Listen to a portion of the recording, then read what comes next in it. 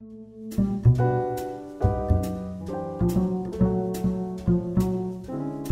everyone. Welcome to another episode of Divided Films, the podcast where we talk about movies that audiences and critics do not agree on. With me, as always, is my very mysterious co-host, Keith. Ooh, hello.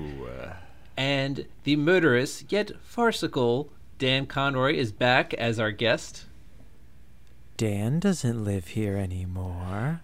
No, happy to be back, guys. Thank you so much for having me. I'm here. If we can get just that for the entire podcast episode of you just creeping us out, I think that would definitely go a long way. Dan's been off the mic for 40 years. Just that the whole time. Yes, more of that. Okay, thank you, Dan, for coming back on the podcast. Always a pleasure. Thank you for having me. Always a pleasure having you on. So today we are discussing the 1985 comedy mystery Clue, written and directed by Jonathan Lynn, but with help with the story with John Landis, and starring an ensemble cast led by Tim Curry. This movie falls into the category of having a mixed score with critics, but a positive score from audiences. So on Rotten Tomatoes, only 68% of critics approved, but 86%, flipping the numbers there, of audiences approved.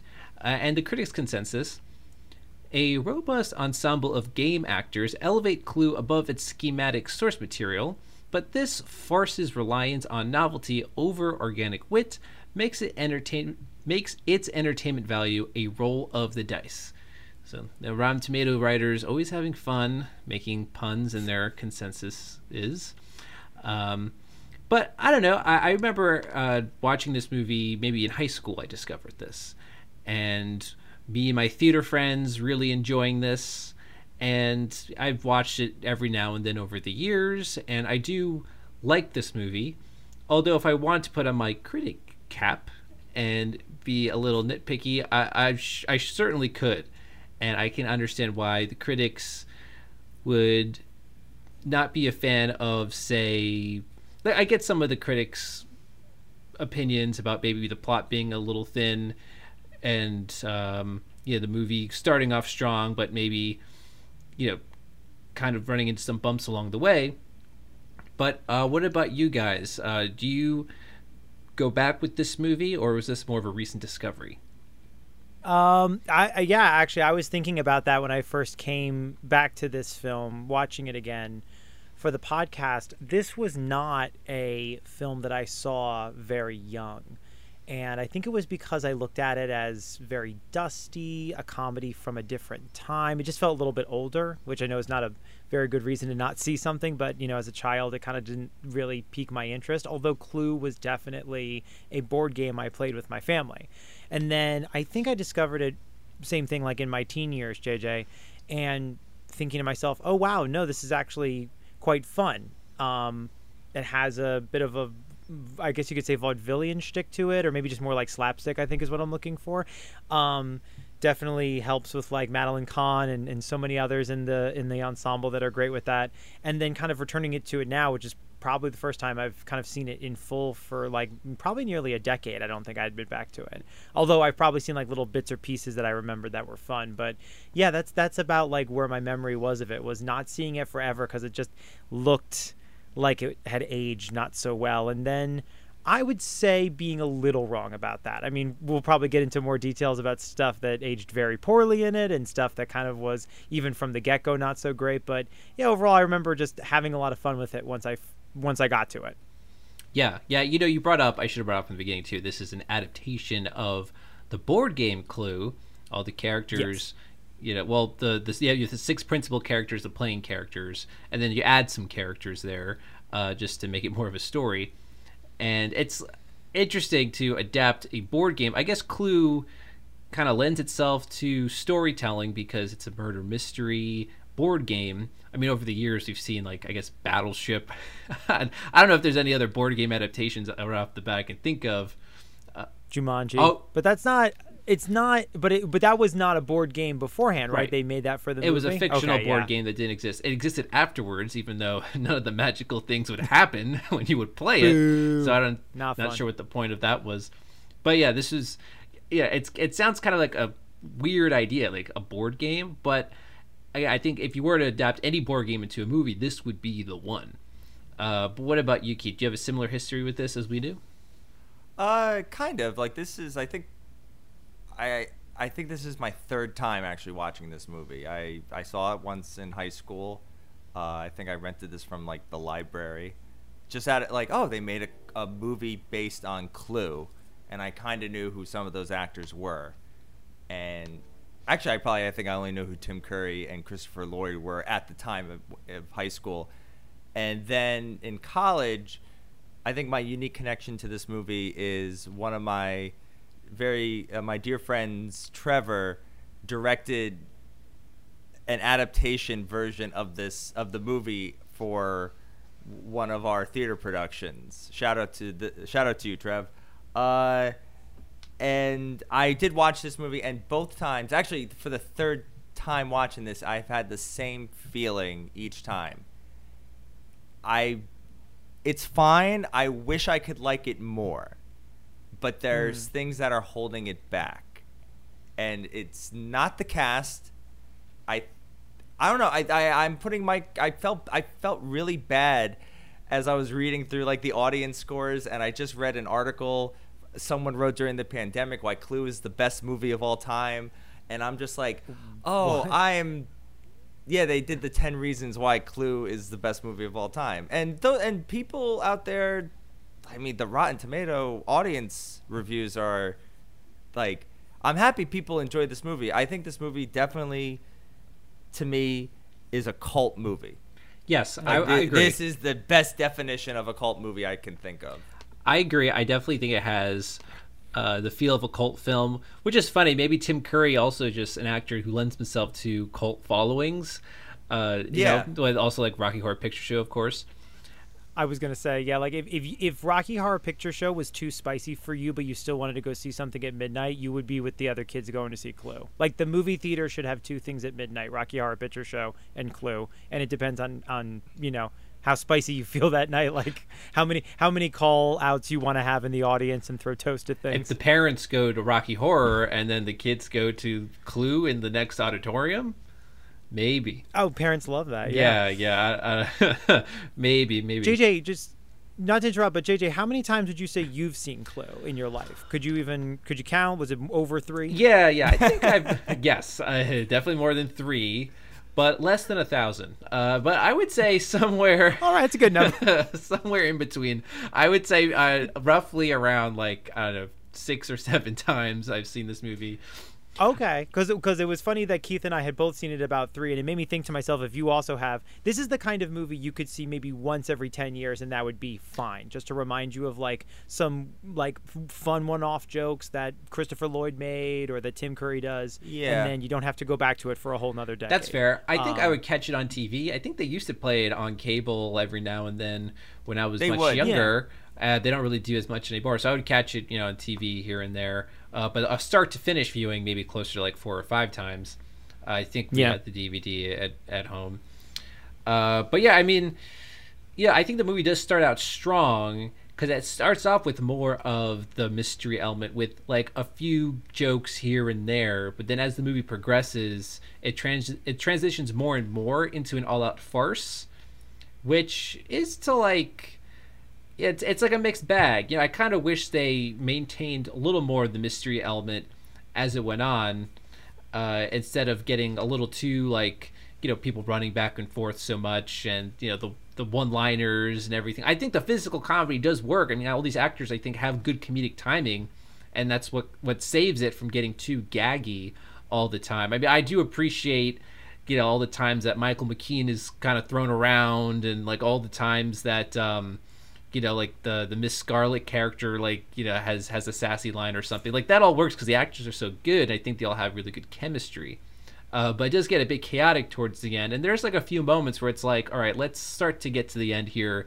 I think the plot does start to feel a bit thin towards the end. But it does have a strong start with introducing also some of these elements about how they all work in DC, and like there's a theme of the government and communism, although they reiterate a bunch of times at the end that that's all just a red herring, which I guess a lot of mysteries will do. Communism is a red herring. Yes. I would say the beginning of this movie is definitely the strongest. Like, it actually kind of sells me on the Clue premise with like the Reservoir Dogs-ness of the alias. Like, oh, you will be Mr. Mustard. The twist of Mr. Body, right? Mr. Mr. Body. Mr. Body, yeah.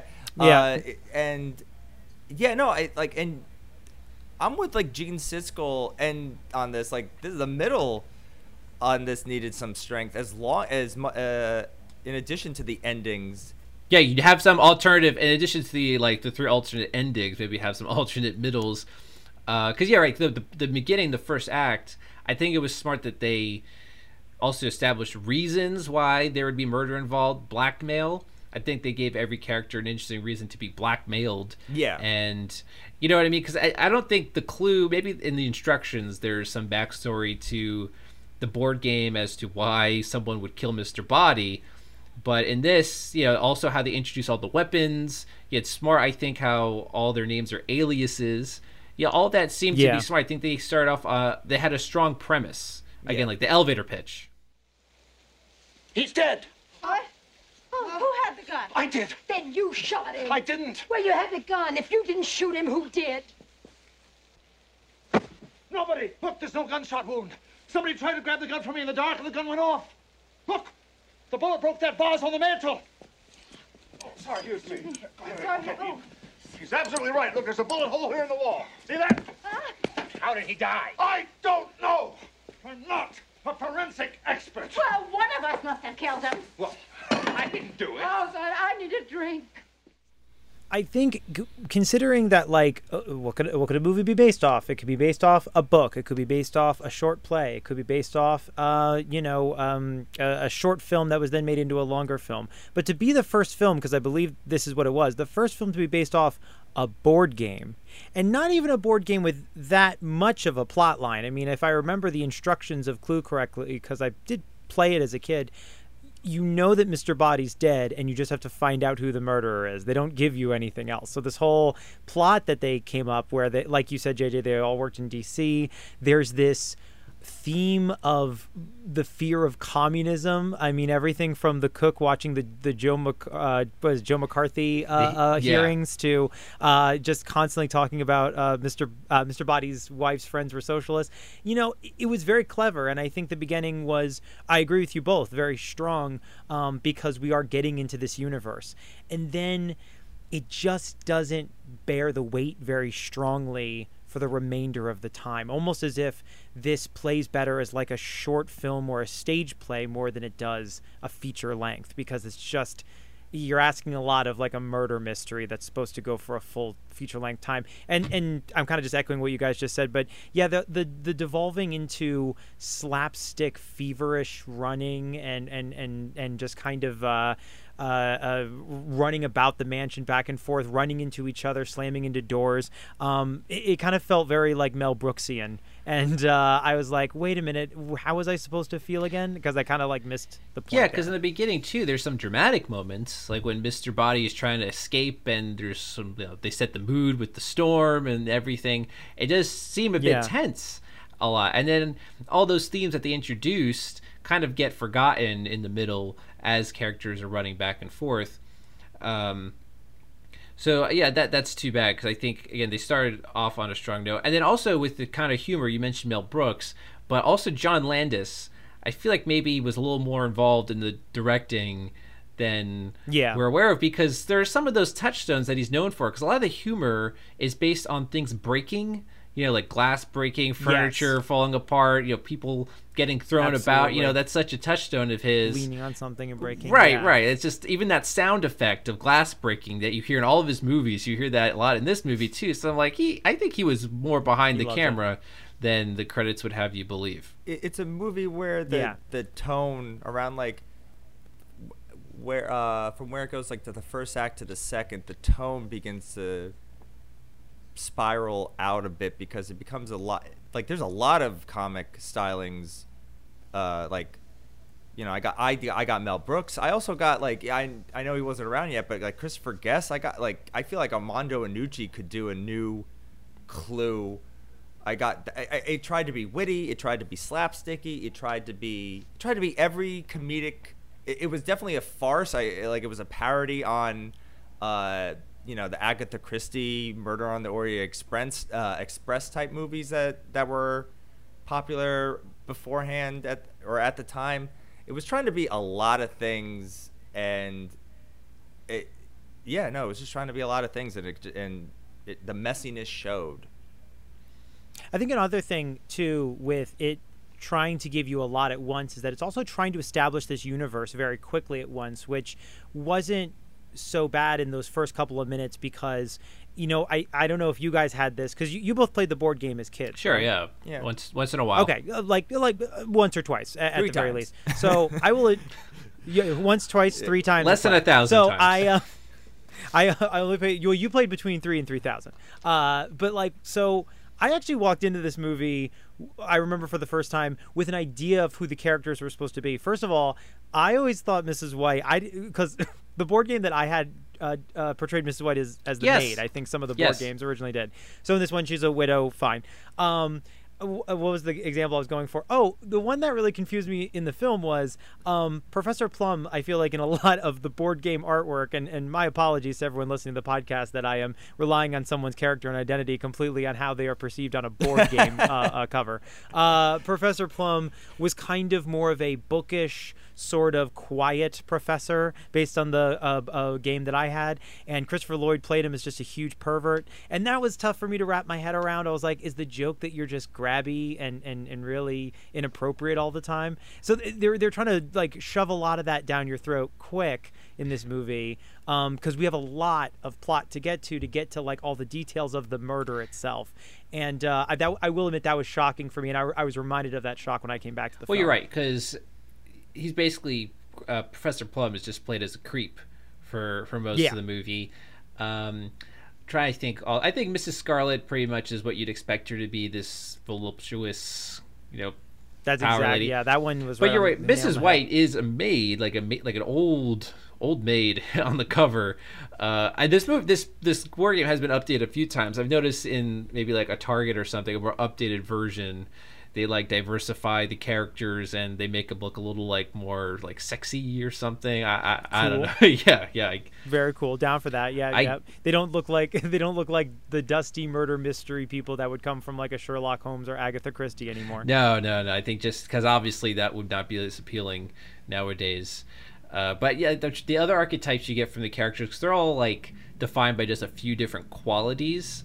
So Mrs. White is this very quiet man killer, and I thought that was actually a shame because Madeline Kahn is very funny and she probably gets the least amount of jokes of the whole cast. I would say that she's the most overshadowed. She has the one moment that I think a lot of people the flames on the side of my face, heaving breaths, that's funny, but so out of nowhere. Yeah. No, but it's all ad-libbed, I read. So it's that whole thing was completely ad-libbed, and I gotta say it was the most refreshing part of the film, because there are moments in this film, because to echo what Keith said, and I agree, there's a lot of different comedic presences coming in at once, and they don't always work super well together when talking to each other. Sometimes there feels like this kind of disconnect between the characters, because they're trying to both land the joke and keep the murder mystery going and keep the suspense. And I don't know if it's because there's a lot to juggle or you just have different personalities going, but that Mrs. White bit where she just flames on the side of my face going, heaving. It felt so real. I wanted her to, and the fact that Tim Curry's character Wadsworth just blows her off, just immediately just lets her go. Cuts her off. So I thought that was pretty funny, but it's not like Yeah. she's having a hard time articulating herself through the rest of the movie. It would have been funny if that was That's a true. running gag, Yeah. if she was sort of always having a hard time finding the right words, but that's not really the case. So there's some jokes here and there that are funny in the moment, but not really consistent with the established for the characters through the rest of the film. And I think some of the other disconnect that is happening is I felt that there's a lot of ADR in this movie. There's a lot of time, like obvious dubbing, where especially in moments of chaos, you just hear very like out of sync dubbing of what's going on, what's who's that, what, blah blah blah blah. Like it's just all kind of shoved. And yeah, exactly. So it almost as if the characters don't even know what is being said. So it's like they're not reacting to what the lines are because those weren't added in until later. And so even at one moment towards the end of the movie, I'm pretty sure I heard an ADR line of "Let's get on with it" that sounded like it was out of Monty Python and the Holy Grail. I swear, I was like, wait a minute, who said that line? Because it's like a weird Scottish accent. I don't remember that. Oh wow. Okay. Yeah, it was. What moment was it? It was after they do the whole bit with the cop and pretending like people are making out with the dead bodies and stuff, and then once they lock the cop back in the library and go to split up one last time, that is where I hear that line, let's get on with it. Like, what? That was a really good, I'll just say kind of disconnected, but that was a really cool scene where the cop was just kind of looking around at these people just making out to some doo-wop on the old vinyl. Goes, these people are just having a good time. Yeah. The land of the free. This is America. I didn't know it was that free. It's one of those movies where the cast definitely, especially Tim Curry, elevates the material, but they're also held back by it. Like it's like one of those like combo. Well, like there's the forced jokes that don't work that you could tell they're making the most of, and I think a lot of what they elevate is in their body language. Like they are dedicated to these characters. And so I think they probably crafted some, maybe I'd like to think they crafted some ad-libbing or some physical comedy while they were there, because it is like consistent. Like Mr. Green, he's always the character that's getting like thrown around or something, like he's the butt of the joke a lot, things like that. Yes. But you're right, like the plot is kind of hard to follow at times. Like they do establish in the beginning why each character is getting blackmailed, but then at the end, when Tim Curry is taking us through the whole plot again, they kind of establish even different reasons why they're being blackmailed. So I was like, oh, wait a minute. Like, was Colonel Mustard being blackmailed for going to Miss Scarlet's whorehouse, or was he being blackmailed for selling, like, airplane parts? Like now he's a war profiteer. Now it got dark. Now it weirdly got to a point, and I don't know if, like you said, that was meant to throw us off because it's one of the options you get for an ending when this was in, movie theaters. For those that are listening to this and don't know, whatever end of the three endings you got was based on what movie theater you went to. You didn't get all three like you do on the DVD. Right. So to that end, like maybe that was just meant to be like a wrench thrown into it as like, oh wow, I didn't know they were going to do something like that. But that one felt a little weird. And that one, then it got a little convoluted. It was another one of those examples where it was like, I can do you guys doing complicated murder plot, or I could have you do like fun, nearly repertory like murder mystery, but you got to pick between one of these things. I can't. It feels like one of these things becomes not like the other, and then trying to blend comedy alongside it. It's just again, it's just kind of doing a lot all at once, and so that was strange. Yeah, because then at times, because Tim Curry takes us through the whole plot at the end, and that's where they're really bouncing around with the comedy. But then at other times, it gets dark, just to come right back into the like even the music. I feel like has a hard time catching up with the tone that they're going for. Yeah.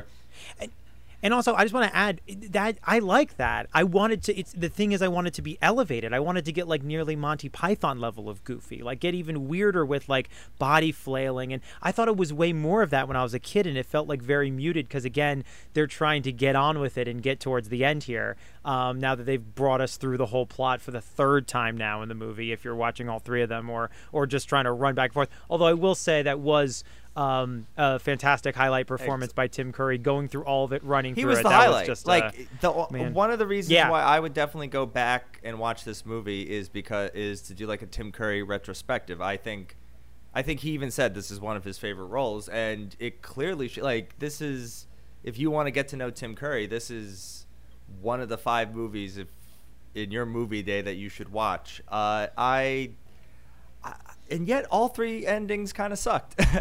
I was like, it all ends up in a nice little bow, and not even that.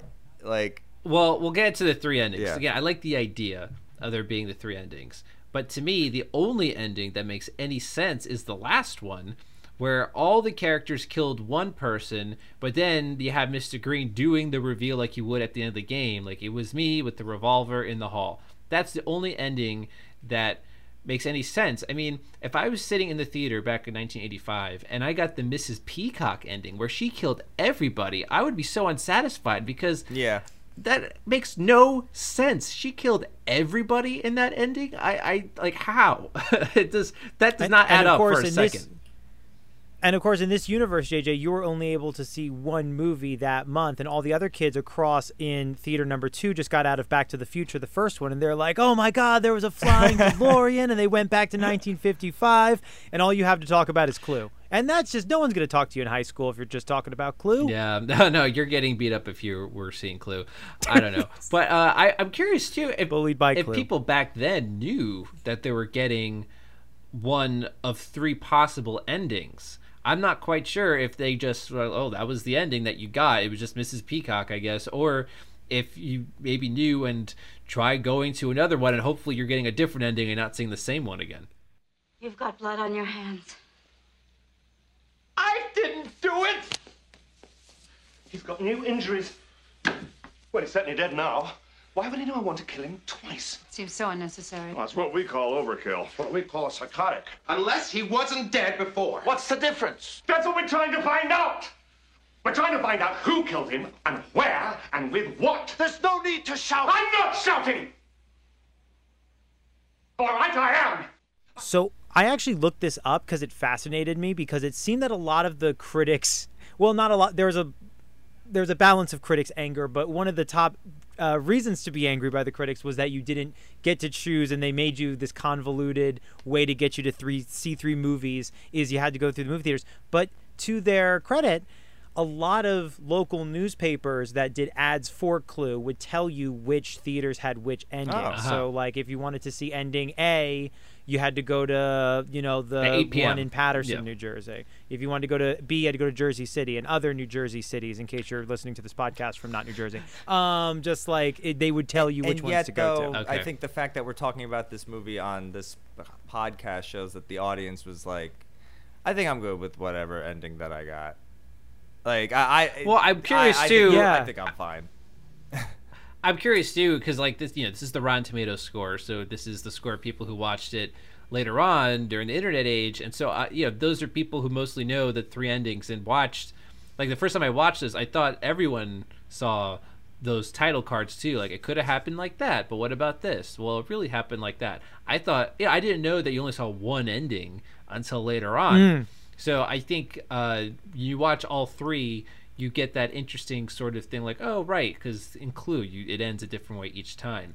So it actually, they should have just shown all 3 originally. It leans itself, the one that you see, whether it's on VHS, DVD, whenever it became home media, it leans itself for it all to be available in the movies, because they have those like old-fashioned title cards that you would see in like silent films or perhaps an old murder mystery film, and it says, now here's another option, and then it goes, but this is how it really happened. And it's like, that would have been so cool to see in the movie. Like, just to agree with you guys, like that would have been such a fun thing to see, and would have been, it fits perfectly with the theme, it fits perfectly with the variety of the game Clue itself, and there's so many clues to the actual, no pun intended, to the actual, or a little bit I guess, to like the actual board game. From, apparently, was it the floor in the hallway looks like the board game, or maybe it's in the drawing room, I can't remember, but like so many other calls to the original game. That would have been another example. Like it ends different every time. I don't mind the gimmick itself. I actually think it's a little bit ahead of its time in a lot of ways. But clearly, if you were the theater and you got ending C, that's the best. Like they put no work into Scarlet and Peacock's storyline. If all 3 endings, or if they wanted to do more, but if all 3 endings were just better written and more engaging, and like even if it was goofy and didn't make sense, if it was just more engaging and better written, I think this movie would have a different history to it. Yeah. I mean, like the Mrs. Peacock ending especially feels kind of rushed. Oh yeah. But then the Mrs. Scarlet ending the one element about that really makes me mad is that none of the 6 cardinal characters kill Mr. Body in that ending. It's Yvette, a new character. So because you go into the movie thinking like, who's it gonna be? Colonel Mustard, Miss Scarlet? None of them. It was some other person that is not even from the game. So that's why that first ending, again, like in the context of the movie, might make a little sense, but in terms of being inspired by the board game, is a total departure. It's unsatisfying. Yeah. Now, I think the Mrs. Peacock one feels rushed because they filmed it way darker. Did you guys read about that? No, I didn't know.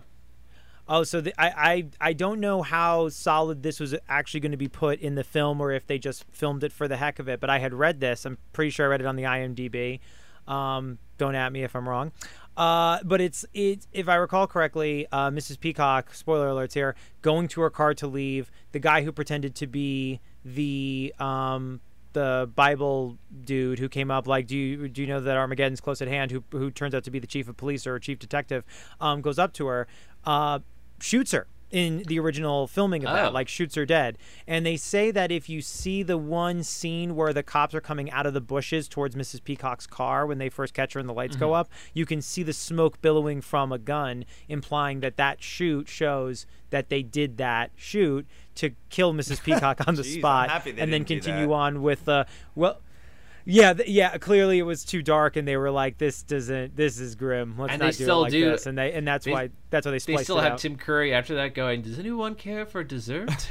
Like, shake, rattle, and roll. Yeah. And they just do that. Wow, yeah, that is pretty dark to kill one of the characters grim. At the end. I mean, at least with the Mrs. Scarlet ending, I do like the whole bit about how many bullets are left in the gun. 1 + 2 + 2 + 1. Like I think that's kind of a funny bit that works, especially with the other chandelier falling behind Colonel Mustard. That at least has a little more of a payoff and thought to it.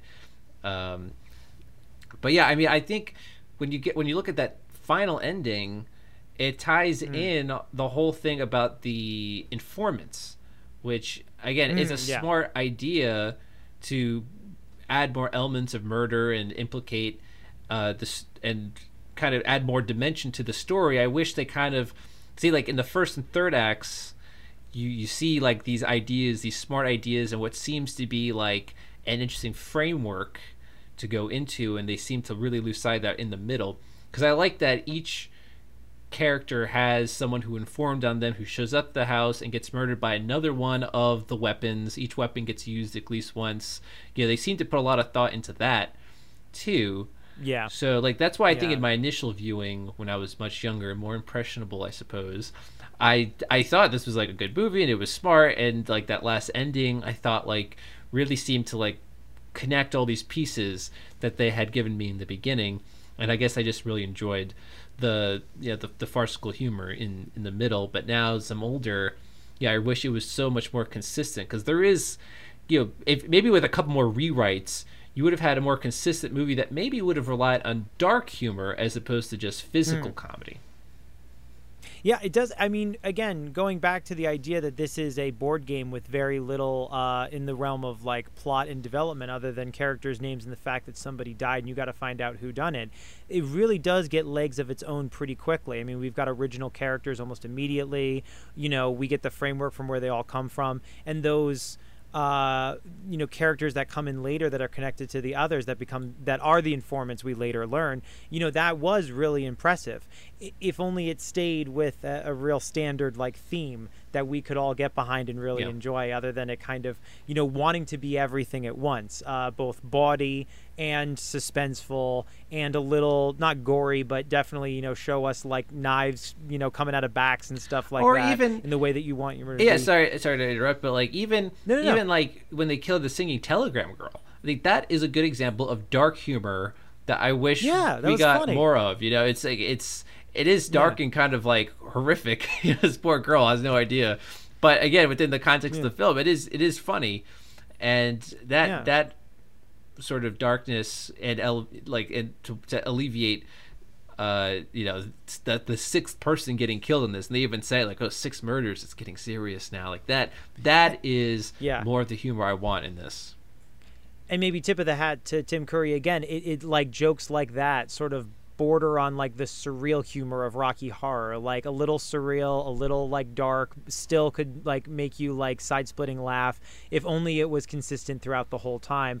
I would switch that for some of the more slapstick jokes. Like I think Madeline Kahn says one when Mr. Body like had gotten awake, and Miss Scarlet says maybe there's life after death, and she says, as far as I'm concerned, life after death is as much impossible as sex after marriage. And I was like, that was there's some some great lines stuff. in this. Like I could understand, like this is a quotable movie.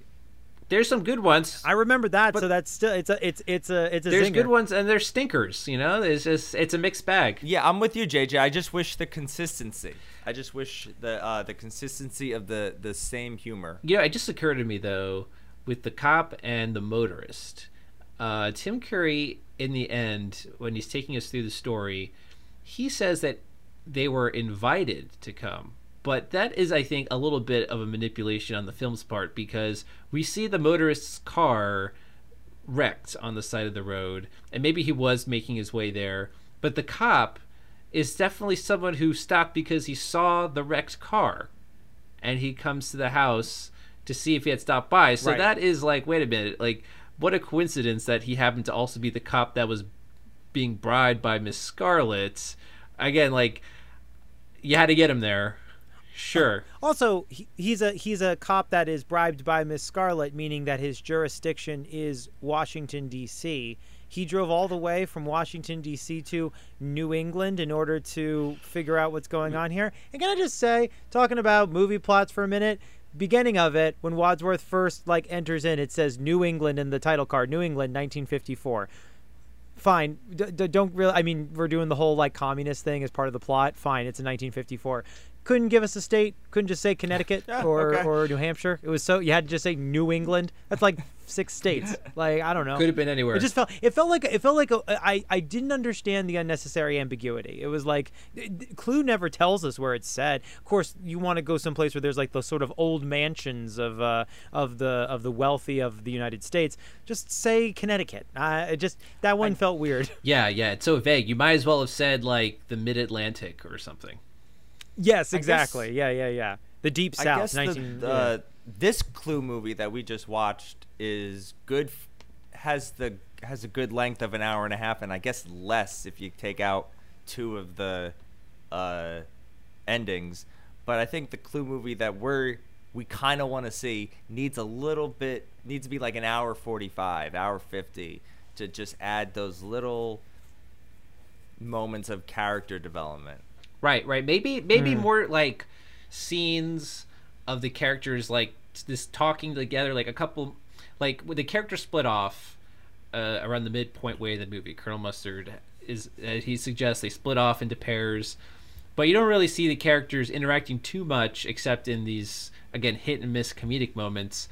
It would have been nicer to see at least a little more dialogue between the characters that are split off together, and maybe the characters who are split off together coincidentally have more in common, right? What if you put Miss White and Miss Scarlet together because they have Yvette as a link between them or something like that? You don't really see the characters getting to know more about each other or anything. They're just kind of sticking to, again, these sort of jokes, which, again, some of them are fine, but... That could have been a way to kind of add more depth to the story and to their characters, and again, reach more of that consistency that we're looking for. I agree. It loses a possibility of complexity within the characters in that if they had paired them with their connections to other people or even with their dislike of other people, that would have been a very strong choice, that we could have seen them sort of gain these little bonds together and partnerships and then be shocked when the other one turns out to be the murderer or, turns out to not have done the thing. And instead this felt like a room full of cats and every one of them was on their hind legs, sort of keeping their backs arched. No one was ever really all that comfortable with any one person at any time, which might have also added to maybe what I felt like a little bit of difficult chemistry together, because that really makes, to continue this, plot along and keep it in full feature length film, that complexity, helps move things along, but also let us see the universe and people acting as humans together. Whereas like it was very, again, I'm going to use this word again, and it's not a mark on the actors who do an incredible job, I believe, but it feels very repertory style murder mystery, with all of them just the whole time distrusting each other. Right. Which might be true in real life, but it might have been fun to, like you said, to see Miss White and Miss Scarlet sort of like have a strange bond for a moment of their dislike of Yvette or whatever it is. Yeah, because at least, they all are distrusting of each other in a very broad sense, but like maybe you could have had, some characters have more of a rivalry with some than others, right? I mean, like they pair like Mr. Green with Yvette because, like, obviously they established that Mr. Green is gay, so he'd be the one guy who wouldn't want to go with her. That was like the joke. Although at the end, in the third ending, that I guess was all a lie. I'm going to go home and have sex with my wife. It's like, okay. Shake, rattle, and roll. Let me go back to that. And that's the other thing too, though, about the third ending making the most sense is that Mr. Green being an FBI informant getting in there, because he's the only Cardinal character that does not have a corresponding informant, right? Like Mrs. Peacock had the chef, Miss Scarlet had the cop, Colonel Mustard had the motorist, Plum had the singing telegram. The telegram. And then that leaves Miss White with Yvette. And so Mr. Green is actually, when you think about it, really like the odd man out. And like he even gets up himself to like say like why he's being blackmailed, but I don't think that's even ever corroborated by any of the other characters. So that actually, if you think about it, that's like one thing maybe that they sort of planted ahead of time, is that this is like the one guy that actually doesn't fit into this wider scheme, and so he would be like the guy at the end who turns out was just an informant. I'm glad you brought up that scene, JJ, because that was I remember that being funny when I was a kid, and also enjoying it now, if only because it's the one that no one's impressed by. Like, not only can it not be corroborated, but when compared to like, my husband's the senator and I take bribe money for him to for him to pass certain laws. I run a house of ill repute in Washington D.C. I'm the one who goes to that house of ill repute, and then he just stands up, declares himself a homosexual, afraid he's going to lose his job from it, and despite I think Miss Peacock makes a little smirk, whatever, she's who she is, but like it's just friggin' like, then he just kind of like sits down quietly and says thank you, and it's just like he is kind of like the fish out of water, and that his is kind of like, okay, like it's not the same level. So it kind of feels like, they did that purposefully to be like, well, he's got to have some kind of blackmail, otherwise it doesn't work for him to be here, and then our cover's blown to get them. Yeah, exactly. He has a funny moment too after that awkward sort of pause of thank you, and then he sits down and smiles at Professor Plum, who immediately gets up and he's like uncomfortable. It's like, well, anyway, like geez. That again, that's all in the beginning when there's a better blend of the mystery and the comedy. You weren't jealous that your husband was stripping Yvette. That's why you killed him, too. Yes. Yes, I did it. I killed Yvette. I hated her so much. Flames on the side of my face, heaving breaths. The answer to as to why we feel the way about this movie can be chalked up to one, the inexperience at the time of a young Jonathan Lynn, who has gone on to direct some fine comedies, including the perfect My Cousin Vinny. But I think that this was his first perfect. And he never wrote again. No, but he never he only directed after Clue. So and maybe John Landis did kind of in a Poltergeist way. John Landis came in and kind of added his tone into it, adding into a mixed tone, while also you're getting the actors doing their own thing, trying to elevate the material. So you're getting a hodgepodge of so many voices. And no, I'm just like it's just like an equation of fine. It's an equation of fun. Yeah, I mean, Yeah. you would think that with especially this cast of characters, which all these actors are funny, but none of them were like big leading stars. They all seem to be consistently like playing supporting roles in various comedies or TV shows, or Martin special Mull guests is here and there. So you would hilarious. think that there's Like- yeah, He is. There's no like big personalities you would think that would be challenging for a young director. You would think you maybe had all the ingredients there for a director working with mostly like just working character actors who are more used to getting direction, and so the stage was set there. But again, it all comes down to the script. But he had I think he probably added more elements to it as well that maybe we're not giving him credit for. But again, it all comes down to the script. Yeah, the script itself, there are so many strong performers. There are so many fun jokes executed in a way that are very entertaining and very memorable. It felt very much like the whole time these are professional, many famous actors coming together for a script that felt like it'd be better for like a theater company, like or maybe even to a lesser, or I don't want to say to a lesser extent, maybe to an equal extent, the same way when they like take an old musical, they've been doing that on NBC like every year near the holidays and like doing the live version of it. It had that energy to it where like, you can put as many A-listers on this as you want. Back to the Future, Christopher Lloyd's doing 2 like in theater national movies at once. And it's just something about this script feels more like it's almost like they're doing this as an acting exercise or like a really cool opportunity of an experiment, more so than it being well executed as a writing piece. It didn't really feel much like that, which again, to play a devil's advocate, give a lot of defense for when your only resource is a board game and doing having the first chance to actually do that. But and a lot of chutzpah to that and credit, but at the same time, it was uncharted territory. It still lacked. There were uncharted voids territory, in hardcore. But it kind of leads me into the next.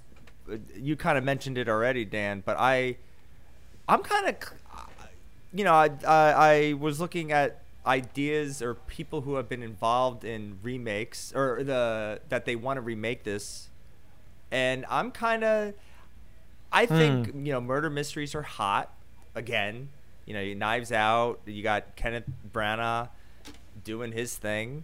Murder Mystery was popular on Netflix with Adam Sandler. I think we could use another Clue movie with a more visionist, just with more vision, and maybe in today's day and age, a gimmick like 3 endings could work in the same way. Like on Netflix, it would have to work on a streaming service. Yeah, where maybe like you could choose ending A, B, or C, or you can with Netflix it'll randomly generate one of the endings for you. But if you want, you can like maybe just watch all the endings in one go, or you can ask them to like randomize them. You're right. That might work better with a little more interactivity. Because that was always a thing that they tried doing in the theaters for so many years, like interactive movies, but it was never going to work for the internet age. I think there's been like some really bizarre ones over the years where like you had like, I don't know, some control button in your seat and you would vote for what and you then want Regis to happen. Philbin would be like, the audience voted for number B. Here you go. Those were always ill-fated, and they're always inconsequential choices. It was like, do you want the character to give the middle finger, or do you want them to like show their butt? So like, I tell you what, nothing like fighting with the people who I forgot I was sharing a room with because I was watching a movie in order to get the ending that I ultimately will not get because they all chose something else. It is just, there's no good, and to the idea of like making a new Clue in the Netflix style, as somebody who was very critical of Bandersnatch and have a lot of opinions about it, I would be interested in seeing what they could do with a fully interactive murder mystery movie with some A-listers like that. I think it could be clunky or it could be a lot of fun. Would you want an ending for each character though? Because they only do the 3 endings in the original movie, which is fine. I think it would have been too much to do an ending for each character. But could you imagine if you somehow write it where it would make sense for all 6 characters to have committed the murder at one point or another? Like, that is like a real challenge, but if you could do it, I think you'd have a real winner there. Dan, I was also critical of Bandersnatch, but I was interested in the lack for a better term, gimmick, because I think Unbreakable Kimmy Schmidt did it, and I actually enjoyed. It made me laugh, and if I ever decide to rewatch that show, that's included. Maybe not Bandersnatch. With Black Mirror, you watch your favorites. I think I was asking myself this earlier today, like, I guess, like, how would the rewatchability of a movie like this go, especially if it's all like, they're filming 96 hours worth, they're coming up with choices for everything, like your actions have consequences. They have to give a shit. That's like it. They have to give a shit. The writing has to be fun. It would make you want to go back and rewatch and spend the whole night playing it, I guess. But I think we haven't had a movie like that yet, so we don't know. We just don't. That's also uncharted territory. But I think Clue is the perfect movie for that. And they've been looking to remake this. I think Ryan Reynolds and Jason Bateman have been involved, and I think if all else fails, make it a video game. Yeah, sure. I mean, look, make it and if you're gonna make it into an interactive Netflix click and watch adventure, dive into the absurd, dive into the crazy. We've got Death on the Nile. We've got Murder on the Orient Express. We are living in what feels like a new age. I don't know if it's golden or a renaissance or what you want to call it. I'm not good with terms like that, but we've got this term, this age of murder mysteries coming out. So we've got the serious. Let's go back to the bawdy, the sex jokes, the absurdity, people flying in the air for no reason. That make me laugh, and also there's a murder. Is that so hard? Netflix. It's possible. Idiots. Enough people would want it, right? And then I think this movie has enough fans that there'd be interest in it. You have a lot of actors these days that probably could do well in each. 25 million Dans watch totally. Watch Clue this weekend. What if? It's look at all these Dans, and it's the only Clue that's only played by Timothée Chalamet. He plays every role, and it's exhausting for him. He barely. He tried to do that in Dune. So. Oh gosh. See, I was thinking instead of getting like the A-listers, maybe get like the supporting actors. I would think you maybe would wind up getting a bunch of SNL actors in this. Something like that. They should just hire a bunch of high school performers and just get them on a Netflix national, contract. Like, hey guys, you want to do this? You're going to do it for your spring musical anyway. I'm sure people would love that. I think though, as much as there is like a theatrical energy to this movie, I do think it is the challenge of making a theatrical version of this is that you have to have 6 rooms and you have to like move in and out of each room very quickly. So that's kind of really hard to do on a traditional stage. You'd have to have maybe like multiple levels of 3 rooms. You could have a rotating set. It would be tricky to do that. Yeah, It would have to be like It would have to be like a kind of an elaborate set with a sizable budget for the production. I did a play like this my freshman year of high school. It was called Something's Afoot. It was based on Agatha Christie's 10 Little Indians. I think it was called. Oh, and then there was one. It was. Yeah, I think it was. It was one. It was 10 Little Indians, and then there was one.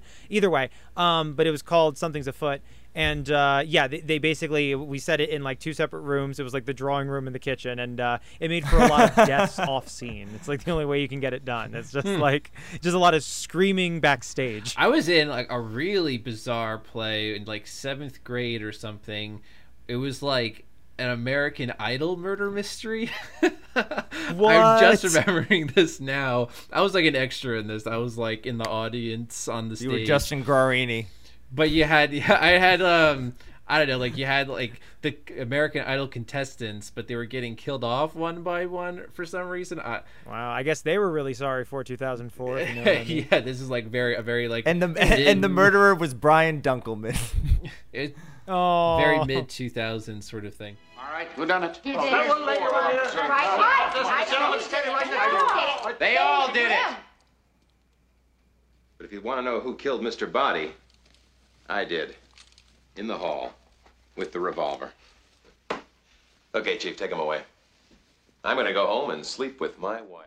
There we Now, go. in honor of the movie Clue and its 3 endings, I say we record 3 different endings for our scores. I say we do one where we side with the critics, one where we side with the audience, and one where Mr. Green shoots us in the hall with the revolver. But in all serious, let's get into our final scores. So, Dan, what would your percentage score be for Clue, and any final thoughts? Yes. Final thoughts. I will say that of those 3 choices, I know that that's not exactly what we're standing with, but I am going to be somewhere between the critics and the audience on this bad boy. I thought going into this film, I thought it was going to be a lot higher. Maybe because I remembered more of the funny, like, sex jokes and physical humor, and I was remembering all the comedy that I wanted, and not so much the more confusing suspense moments, and having me remember, like, exactly how the board is set, which is what they do exactly in the mansion. Again, an impressive theme.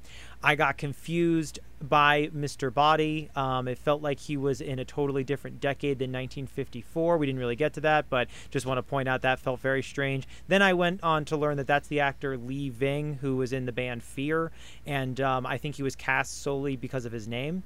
Do you guys know why? Lee Ving?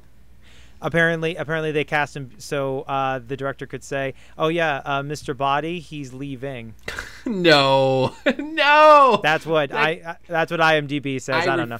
I refuse to believe that's true. I agree that was not a good casting choice because he does not really look like he fits into that world. But if that is not the reason. All right, I don't care. Well, you heard it here, folks. JJ doesn't believe in movies. I don't believe that fact. I refuse to believe that's true. It's a pretty good fact if that's true. Leaving. That's Mr. Body leaving. Oh, I'm in pain already. I'm losing my hair, but there's no camera for you guys to say. Yeah, he can feel completely somewhere else, completely out of it. You want to talk about dubbing? There were a couple of moments where I think there was actually dubbed voice there because it was just very odd how he was speaking there. But yeah, there's a bit of dubbing going on with him. But at the same time, I'm impressed by how they did some things. I can't put my own stupidity of not being able to follow the plot of, where people were running and going. That can't be a mark against it.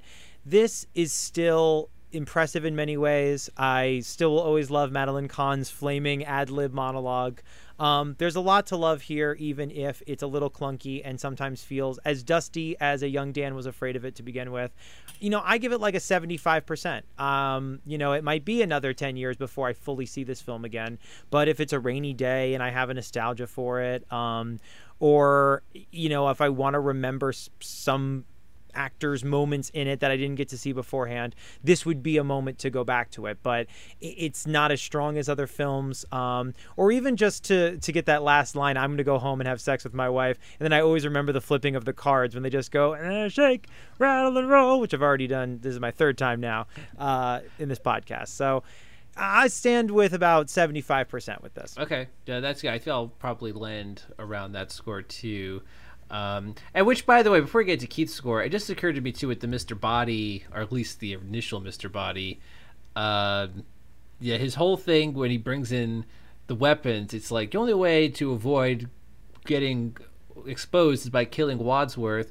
It's like, wait a minute, why would it not occur to you that since you're blackmailing all of them, they would just kill you? And that just occurred to me now that, like, wait a minute, like, why if you're blackmailing a bunch of people, why would you give them a bunch of lethal weapons? And it's between like that, weirdly flirting with Yvette, dressed like an Italian gangster, like having a snakeskin suitcase. What are you? What is this? How is this happening? Yeah, that was all that bit off. The more I think about it, but okay. Keith, where are you standing? Dan, you kind of summed up a lot of the points as to why I feel the way I feel. This isn't a bad movie. I think there's fun to be had, especially in the acting, of course. Especially, I think Tim Curry, is magnanimous on screen. But there is I can understand why this is a cult movie, which means I can understand why people can really latch on to it, but I don't think it transcends any out of that cult movie status for me. I could see myself visiting this movie in 10 years when when we have another podcast of it. Divided Films 2. Divided Films 2, now available on BrainChip. We're talking about our podcast episodes. That's what it's a retrospective. Divided Films 2. That implies that like the original Divided Films is gone. Long live that one. Now there's Divided Films 2. How do you guys spice it up for the second round? Well, we're doing a retrospective on the podcast, so to like, oh boy, I think the critics got it right. I think I'm going to give it a 68. All right, typical Keith, not having any original ideas of his own. Whoa! Sorry. Wow! Turn on. Ah! Oh my God, JJ's dead. Someone poisoned his brandy, which, by the way, I didn't get a brandy when I started. Very sorry. I poisoned the brandies and went against serving them to you all. Which, by the way, actually was one of my favorite moments is, maybe she was poisoned. And then, like, she screams, Miss Peacock screams, ah! And then I just love the moment when they're like, the only way we'll know if it's poison if she dies too. So they're all like intensely staring at her, and she's just kind of like looking around as everyone's waiting to see if she dies. That was like, again, that's the darker humor of it all. Darker humor. And then I just want to say, then when they run over because they hear Yvette scream, and it was at that moment where she talks about how scared she is about being poisoned, I was like, oh wow, this French accent is terrible. Yeah, that was a bit hokey. I don't know why it took me that long. Although apparently we find out later on in the movie that the reason they didn't hear the cook screaming when she was getting killed is because she happened to be screaming at the exact same time Mrs. Peacock was screaming about possibly being poisoned by brandy. Quite a coincidence. Quite a okay, twist. So I think I'm gonna land. I thought I would actually be definitely siding with the audiences when I went into this viewing, but then some things maybe that I overlooked as a younger man came to light this time around. Now that I'm an old man, so unfortunately I had to give this. I'm feeling like a 73. I think it definitely could be better. Could have been worse. And again, for a first board game adaptation, if that even needs to be a thing, not too shabby. Where are we, Keith, on our average? 72. 72%. So Feels definitely good. That works. That's, for me. I think, a very reflective score. And it is closer to the critics. So I officially decree that on Clue we are siding with the critics. Not to say that this is a bad movie or a mixed movie. I if you take off my critic's cap at the end, I still like this movie, and maybe I won't watch it once every 10 years. I might watch it once every few years, maybe a little more often than you all. He is wearing a cap, by the way, just for the audience at home. He is wearing a cap. It's a beautiful tweed cap. It's something I say for that says critics on it. I wear it every time. Yeah, in gold lettering. I wear it every time. I paid $10,000 for it. All right. He also does it. He wears a critic shawl as well. I don't know why you don't take that off, because you're wearing like a shawl with it. It looks almost like some kind of combination winter gear in Great Britain. I have like a stack of 50 different headpieces on my head that all say critic. And he also has an audience corncob pipe. So you're like, when I need to put my audience pipe in. Yes, and he gives the right amount of tobacco puffs for the score. So he just did 72 puffs as we've been going back and forth here. All right. I think just like the movie, we've had some bits that worked and maybe some bits that didn't quite work as well. But we tried, damn it. All right. Did you have one last joke to throw in there, Dan? Yeah, can I do one more, Yes. please? Okay, I have one more. I just want to end with I don't. That's for you to do, but I want to end. The last thing I want to say, which is, oh my God, did I just lose it? Wait. Oh no, wait. So it's Roger Ebert's final sentence on his review of Clue, in which he says, "We have a movie that makes it absolutely clear that 7 different people were guilty, and I walked out of the theater arguing about where to have lunch." It landed better if you read the review. That's Shake, rattle, and roll. That's Shake. It's very typical Roger Ebert to basically explain when a movie does not resonate with him is that he's immediately thinking of something else when he leaves the theater. Yeah. So, yes, I can understand where he's coming from. But it definitely resonated with some other people. Maybe this is more of worth seeing at home anyway. at the end of the day. Catching on TV or watching on a rainy day, that's probably its best value, as opposed to maybe going out to the theater. Who knows? Yeah, I think we've all proven that it's got a little bit of the nostalgia bug in it, in that we all remember it fondly for its best pieces, and that's not so bad of something, if you have good memories and enjoy it. But yeah, it's like, will I want to run back to this next week, or will I want to introduce this to somebody? Not immediately, I'll say. Like, that's not the first thing. Perfect for the age of YouTube. It has a fan base. It does. It has a fan base. But in this age of YouTube, where you can pick and choose your favorite scenes and not have to go to a DVD menu and go to the scene selections, it can definitely thrive in this current state. So thanks, Dan, for joining us for Clue. It is always a pleasure, guys. Thank you so much. I am going to go back to the icebox where I was stabbed. Okay, very nice. I'm going to go and I guess hide behind the painting secret passage. I don't know. I don't know where I'm going with this. I'll just end it there. But thank you, Dan. It's always a blast having you on. And thank you all for listening, and look out for more Divided Films soon. Shake, rattle, and roll, guys.